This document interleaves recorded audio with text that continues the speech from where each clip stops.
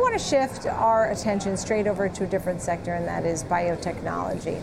Mara Goldstein is with us, Managing Director and Senior Biotech Analyst, Mizuho Americas. Thank you so much for being with us, Mara. So tell me a little bit about some of the trends that you've been seeing. I noticed you have a lot of buy ratings at this time on a lot of these companies. Are they positioned well? Valuations looking good? What are some of the trends you've been seeing? Sure. I think we're, seeing a couple of things. And one is that, the sector in and of itself is under a fair amount of pressure exiting 2021 and into, certainly the first quarter of 2022. And so it always raises the question as to whether or not valuations are at a point that should make investors interested. And I think we've seen over the past couple of weeks inflows into the biotech sector. We're seeing that in the XBI. And so the question of whether or not now's a good time to step up into a lot of these names that have been repriced is certainly circulating. One of the things that we look pretty, I think, at a time like this that we focus a lot on is cash runway, and do these companies have enough capital available to them to really commit and execute on their R&D plans, which is really, what drives these companies getting to critical data points and the like. So I think you are seeing a lot of that in the industry. There's been a ton of secular change over the past couple of years, new tools and technologies, certainly just looking at what's occurred in the COVID field and the ability to get COVID vaccines rapidly developed and deployed does raise the hope that can be put to work in other areas, other therapeutic areas as well. I cover mostly oncology companies at this point in time, and we really are seeing the potential for these companies to be the direct beneficiaries of accelerating development timelines based on having, more advanced tools and technologies.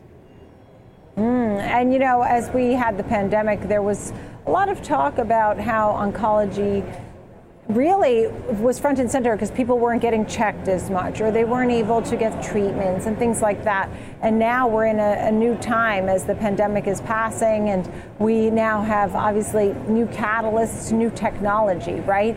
And I know you're looking at hematology as well. So tell me about some of the names that really are the buys in the group and why. Because as we look for investments, but we also look for great ideas and what's behind this.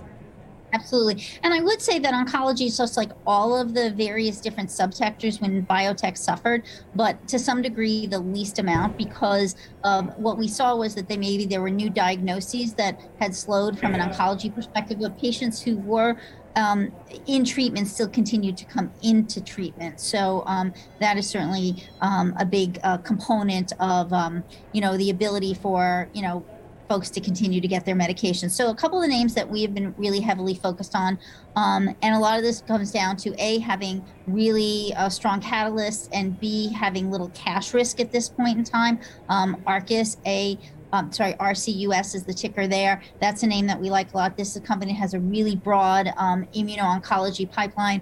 Partner in Gilead, which has essentially taken a development option on their on their lead candidates, and there are 4 of them currently in human clinical trials, and they'll have a catalyst in the second half of this year, looking at data for a couple of their drugs in development, and very little cash risk. $1.4 billion in cash on the books, trading at a market capitalization that's a little under twice that. So for us, we like Arcus a lot. Another name that we focus pretty heavily on, a company that's really been repriced at the cutting edge of what's going on in cell therapy. So that's a different way of treating cancer, and that's when you take cells and engineer them to go after cancer cells as therapeutics.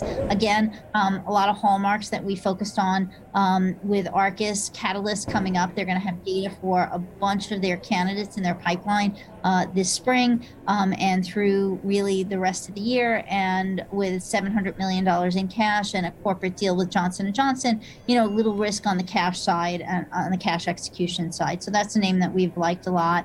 And they're looking at a variety of different tumor types, mostly in the hematological space, but they are looking at advancing their cell therapy, which are called NK cells, natural killer cells, into solid tumors. Solid tumors are a much larger market than hematological tumors. So it really does open up potentially a much larger addressable market for them. So it's a name that we focused a lot on. And then the third name that I would argue that, is in this space where they have a good amount of capital, a little cash risk, big pipeline, and coming up on data is Xencor. XNCR is the ticker here. And this is a company that develops bispecific antibiotics. So if you think about bispecific monoclonal antibodies, which are antibodies are naturally occurring, we all have talked for many years about monoclonal antibodies. These are bispecific, so they hit two targets at the same time. And this is a company that has a fair amount of corporate partnerships that have been licensors to many pharmaceutical companies, $600 million in cash, very little cash risk in the near term, and some pivotal data, we think important data that really could change sort of the nature of the company's valuation in 2022.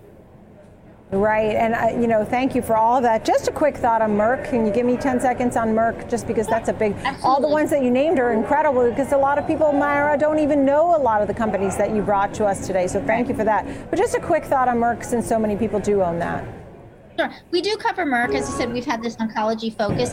This is a company that has this amazing franchise in Keytruda, and it's both, the most, an amazing franchise, going to be a $20 billion product, really drives a lot of clinical development. At the same time, it is a ton of revenue concentration, and that scares investors. We're not scared of that because we think that the company has a lot of tools at its disposal to be able to mitigate that over time. The company's going to have a cardiovascular R&D meeting and another on April 5th, which will really shed some light on what they're doing in the cardiovascular space. They have, a tremendous amount of capital put to work to do, additional M&A deals, maybe not big deals, but, if they string together enough smaller deals, that becomes meaningful over time. And the Keytruda franchise, while it is open to loss of exclusivity concern towards the end of the decade, still has a ton of growth associated with it. Company is looking at ways in which to create novel constructs around Keytruda that, essentially they can repatent in certain ways, particularly combining with other drugs. So we like it. We also essentially have a new management team here. So that does lend itself to the idea that you may see a different strategies going forward, which we just have not heard yet from the company. Thank you so much, Mara. It's really great to chat with you. My pleasure. About all of Have these names. Obviously huge. Yeah, huge story with biotech. We appreciate it. Mara Goldstein, Mizuho Americas. Thank you.